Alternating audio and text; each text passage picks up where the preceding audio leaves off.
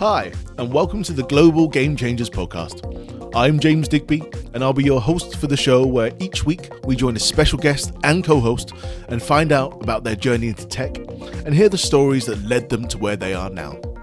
We'll sit down with startup founders, VCs, leading figures from corporate tech giants and the governmental sector to find out what makes them tick and the quirky memories that they've had along the way so far. In this week's show, we got to sit down with Saba Khalid from Arut Raj, the award-winning social enterprise from Pakistan. This episode was recorded live in association with Tech Barbecue 2019 with my guest co-host Alex Feldman, where Saba shares with us her story of how she's empowering women throughout Pakistan on topics such as health and sexual awareness, and through to the harsh realities that generations are growing up being sexually educated by porn sites. Enjoy the conversation.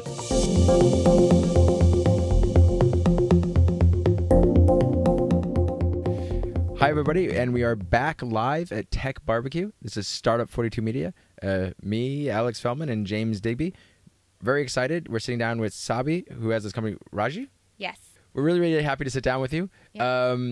Let's just jump right into it. Can you tell us just a little bit about your background? Get as far back as you want. Sure. So I live in Karachi, Pakistan, and I never wanted to be a tech entrepreneur. Let's start off with that. We're ready. You didn't want to be a tech entrepreneur. I didn't even know what being in tech was like because I was a journalist. I was writing about Pakistani women and their issues. And we had built something which was an animated film that we would show to a lot of girls. And this was dubbed in various languages. We would go to some of the rural areas and we would put it on a screen and let the class actually watch it. And from there we realized that every time we used to show this film and it was about topics such as child marriages or honor or menstrual hygiene, any of these topics, the girls, as soon as they would see the content, they would have a lot of questions. And a lot of times we had the time to answer the questions. Sometimes we didn't have the expertise. Sometimes we just had to pack up and leave and come back to the city. So we thought that, how do we make this a conversation that's ongoing and that we don't leave halfway through? Can I ask you, I want to back way before this because there's, I think, a lot to unpack here. Yeah. What got you in, that just sounds really interesting to me. What got you into being a journalist on, I'm about to very, very overly summarize this, on women's issues in Pakistan? I want to know that journey for you and how you got there and what, it's fascinating to me. Yeah, so I always like to write, and I used to write in my local language as well as English. And I was working for a few newspapers, and they always pushed me. And we're talking how early? When I was 22, I'm 35 now, so it's been a long time since then. I was writing there, and they used to push me into the culture journalism. They would never give me hard stories, but they would just give you the soft pieces. Actually, going back into this time, Pakistan back in the day, and the changing of culture and the viewing of, so you would only get fluff pieces. Absolutely. Of how I imagine Robin Scherbatsky would get on How I Met Your Mother. Absolutely, I was covering all the actresses and actors and the music scene sometimes. However, but that's where your passion came in. Did you care for writing? I didn't even know what I wanted to do at that time. I did what they told me to do, but it's just So you're just kind of happy to be there, and you're like, you want me to go talk to the celebrity? Sure. I would go to fashion shows, and it was a complete big jump from what I was doing and to what I wanted to do.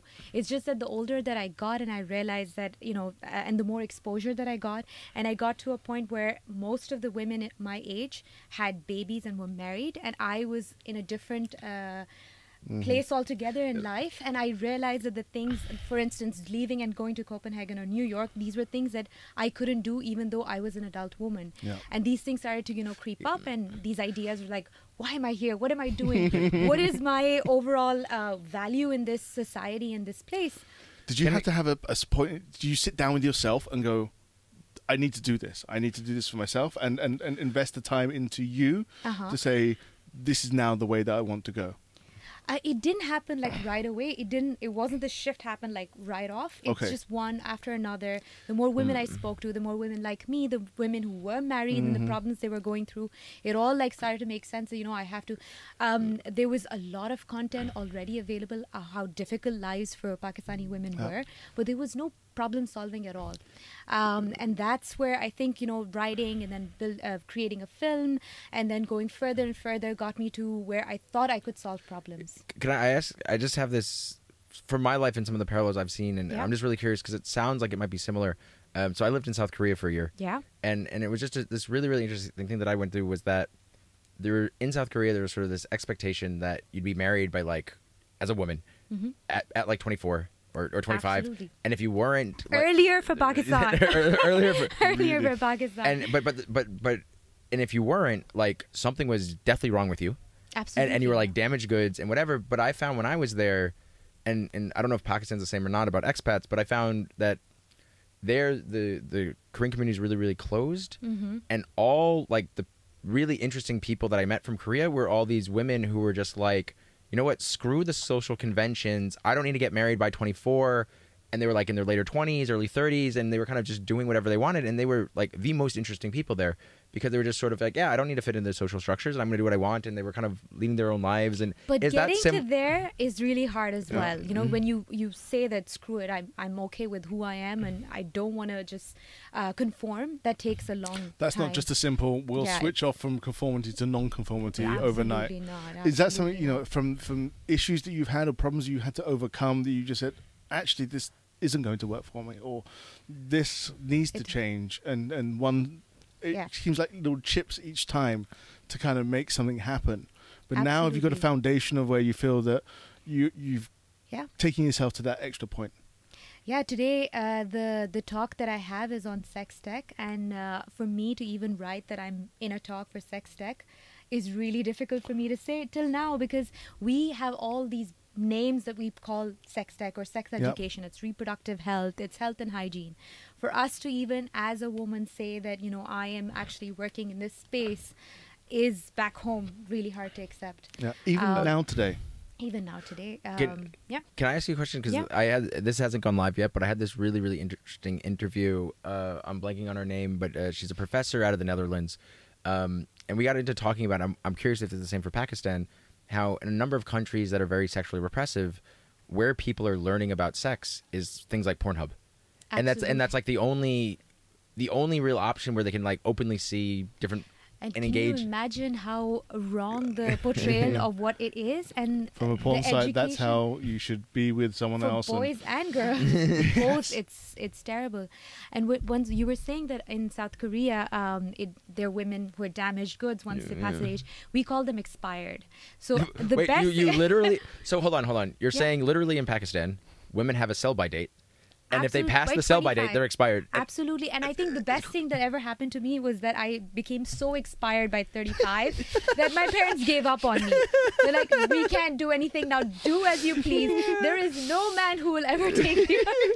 So all you're trying to say, right, if you follow your passion for long enough, that you'll get to the point where then you will be free enough to just go off and do it. I think everyone in your life will give up on you. Everyone in your life will give up on you. Absolutely. And then you're fully free. For you to be free. Absolutely. I think that's the same with startups. I mean, if you keep pursuing at some point something. Yeah. So the same thing. So kind of it merged in then. So you kind of went from journalism to entrepreneurship. But again, you didn't say, all of a sudden, I'm going to flip the switch. I'm not going to be a journalist anymore. I'm going to be an entrepreneur. It was kind of just that gradual movement in between. Remember when I was saying that I wanted to do the harder pieces? When I went to the editors and said that, let me do this piece and let me do that piece, that didn't go well. And when it didn't go well, I was like, okay, I'll start my own blog and I'll do these pieces. And I started doing them. One of the things that I started doing was following tech entrepreneurs all through the city, what they were doing, what the problems were, the ways that their parents stopped them from pursuing entrepreneurship. And while I was looking at them, I was like, hey, I could do this too. And I think I'm doing a little bit of it with my own blog and finding, sponsors for the blog and finding ways to report the best stories. Was tech journalism prevalent when you were doing this? I mean, here in Europe, we've got a plethora of different sources and different ways in. Was this just like, wow, these are just really cool, interesting people. I'm going to follow them and I'm going to write about them. That's it. So it's completely blown up now. We have vlogs and we have blogs and everything, but they concentrate on subjects that sell, which is maybe travel, which is sometimes just the local entertainment scene or the music scene, but nobody wants to kind of touch upon those harder subjects, and there's not enough an audience for it as well. Nobody wants to read about what a tech entrepreneur from Pakistan is doing in Pakistan, strangely enough. But it took time. Should do. Right. Well, here I am talking here. But so it took a while, but things are really rapidly changing. And now there are a few blogs that cover a lot of interesting stories. There are podcasts now that are covering both men's stories and women's stories, because I think entrepreneurship, whether you're a woman or a man, it's just hard. It's just super hard. Maybe we can take the excuse of having you here in the studio today and maybe going through that divide and to touch upon some of those issues, like being a female in entrepreneurship in general. So remove even Pakistan, remove all these other bits. Female in entrepreneurship, and you say, is there two different paths that the one should have to take, or is that, I'm struggling with seeing this. I see it a lot and I hear it a lot in terms of. I think something. I want to ask a question before we get there, because I think it could because I think it'll be a good lead-in for that, because I think where you really see the issues is sort of around funding, but I want to understand a little bit more about what the funding environment is in Pakistan before we can get into the differences between the genders. Sorry. So I think that could be. So I'm really curious about this. Like, how are you funding startups in Pakistan? Like what is the ecosystem around that? And then we can get into how that leads to gender differences. Yeah, the ecosystem is very, very young. There's not enough. We haven't had a single exit. We've got very young companies. Most of them have found, so none of them are in impact space. They're mostly like, let's say, the Pakistani Uber, or let's say a Food Panda, where you can deliver. Like things that have worked globally, and now they're replicating it in local Pakistan. clones kind of coming in. Absolutely. But of course, it's not a bad model. It's not a terrible model to have, and I think it's a good one to kind of leapfrog a lot of the other conventions that you had to kind of sit through and go through as well. Yeah, but I also do wonder, we have different set of problems. We need more innovation that actually fits our context. These are things that will always work, but there's so much more that we can solve. We have problems when it comes to flooding every year. There's no there's food issues. There's so many other things that we could innovate on. However, we don't either have the exposure to innovate, or we just don't have the technology expertise to innovate, or we don't have the VCs who will actually fund. So all of these limitations exist for startups. However, there's still it's a vibrant scene. It's up and coming. Do you need to have an exit from one of these companies, or copies, or whatever they are, to be released into the ecosystem, and then others then will be able to feed and seed off that? So like in the same way that the PayPal mafia split up and then seeded a lot of different things. Does that need to happen? Or how in Sweden Spotify has really energized that ecosystem. Yeah, and Daniel Elk and looking to from not only Spotify to all the way through to Klarna, for example, have touched from one of these guys in that scene. So does it need something like that? I think for me, it really doesn't matter. It's still going to be hard, because even if we do have an exit, it's going to be a traditional startup or a business model that, for us, making revenue from our app is very, very difficult. People don't want to pay for an app. Is that the cultural thing as opposed to Absolutely.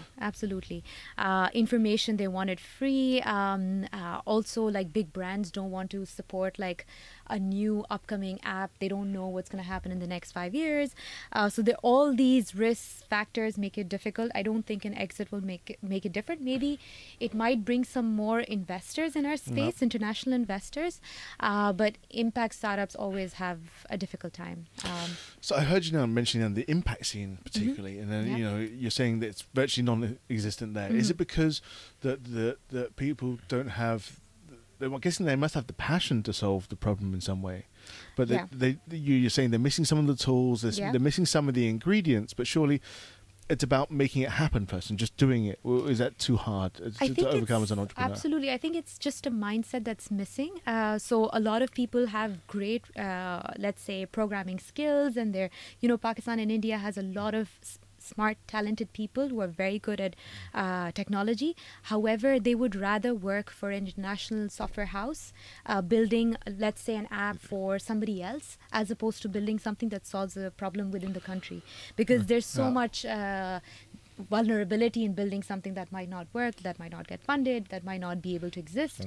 And when you have parents who want you to... I was going to ask, does it come from the culture side of things where you're saying, don't go out and risk yourself. Go out and get a steady job that you can get a paycheck every single month. You don't risk anything. You always gain a little bit, but you're not moving much further forward. Yeah. How do you break that mold? How is it possible? I was asking a question because something that sounded to me, and tell me if this is wrong or not before getting into that. It sounds... Are these people still staying in Pakistan? No, they're still working for these companies, or they're leaving Pakistan. They are here. Some of them have left, but most of them are still. But it sounds like in a weird way you're having almost a remote brain drain, in the sense of like you're training all these people to be highly skilled. Yeah. But they're working for all these external companies and earning well. I mean they're earning well, but they're more generating the value for outside of Pakistan and not really the value inside of Pakistan without actually leaving Pakistan. Which is kind of where you have this weird... Kind of brain drain. It's a remote brain drain. We haven't even had a brain drain like this before. How do we... That's a really weird... That's a really interesting thing to me of like this remote brain drain idea of the people aren't leaving, but their expertise and intelligence is leaving to another part of the world. But then you also then get the money coming in from that into the economy in general, though. I think it benefits, but I think if we want entrepreneurship to thrive in the country, I think we need to build that mindset that you can do it. So what goes into it? What needs to change? What is there? If you can wave a magic wand or shoot a silver bullet, what could it be that makes the impetus that says we can do it as a country, or we can make entrepreneurs, or drive entrepreneurship? I think role models, some very, very positive role models who are working from the country. So most of the startups, once we've had a couple who were doing really well and immediately they got into Y Combinator and they left. And now the money that they've raised has all been raised in the US. They're registered as US companies. They really don't belong to Pakistan, and it's hard for us to take ownership of their success because we absolutely had nothing to do with them besides. I think you should take some notes out of the Malaysian playbook, right? Because there's a lot of Singaporean companies out there, but I think they're Malaysia. But it sounds like what you essentially need is a P Combinator. So Pakistani Combinator. It needs to happen. Keep that stuff locally and have... You need to build a P-comb. Is that what you're trying to say? Oh, there you go. You heard it first here. I'm gonna... You should do it yourself. You can start P Combinator. Yeah. Pakistani's Y Combinator or... Yeah. Clone. Y Combinator clone. Were we saying like are clones better? Or is that whatever? Personally, I think Y Combinator is honestly coasting on the reputation now. Personal opinion. I don't think it's been that good for a while. We can argue about that. That's a pretty bold statement. That is a bold statement. But I see what you're saying. Something like that can bring the ecosystem and get it going and keep it. True. We have a lot of accelerators and incubators that have opened up, and I hate to say it, I've been part of some. Some have been really good. Some have been really, really bad. Incubators or accelerators? Yeah. Just both. Is it in the building the process of entrepreneurs? Yeah, so they basically help you for, let's say, 3 to 4 months, but the help is almost of optics, or it's just a lot of the organizations that are running have never really scaled a startup, so the advice that you're getting is sometimes really bad. And sometimes I think for me, the best thing that I did was maybe reach outside of Pakistan and find mentors while working in Pakistan. And that's been the best thing that I did. So I could continue to live in Pakistan and build my team there and do it in a very lean way, but at the same time have advice and expertise coming from outside. So that really helped me. Yeah. Well, I mean, we blasted past it. Yeah, we ran through the whole session really quick. And we waving pieces of paper behind our heads. Yeah, wait. So can we just do one last thing? Because I don't think we touched it at all. Yeah. What is it you actually do? Yeah.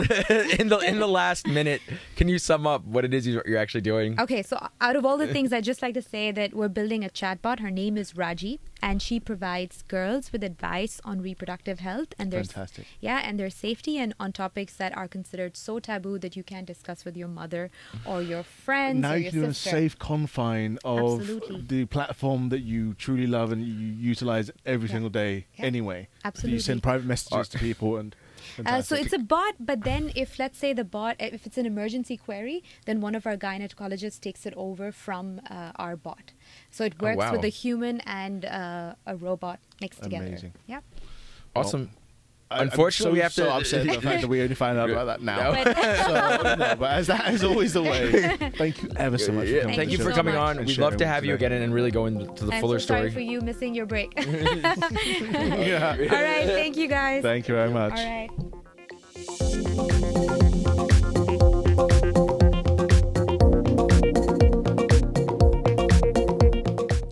Thanks again to Saba and Alex for joining us this week. It was a fascinating insight into what's happening on the ground and how such little changes can make a big difference. We hope that you like the show, but as always, we love to hear your feedback on what you like and dislike about our format. Come join the conversation with our community at facebook.com/startup42media, and don't forget to drop us a like when you're there. Until next time, I'm James Digby, and you've been listening to the Global Game Changers podcast by Startup 42 Media.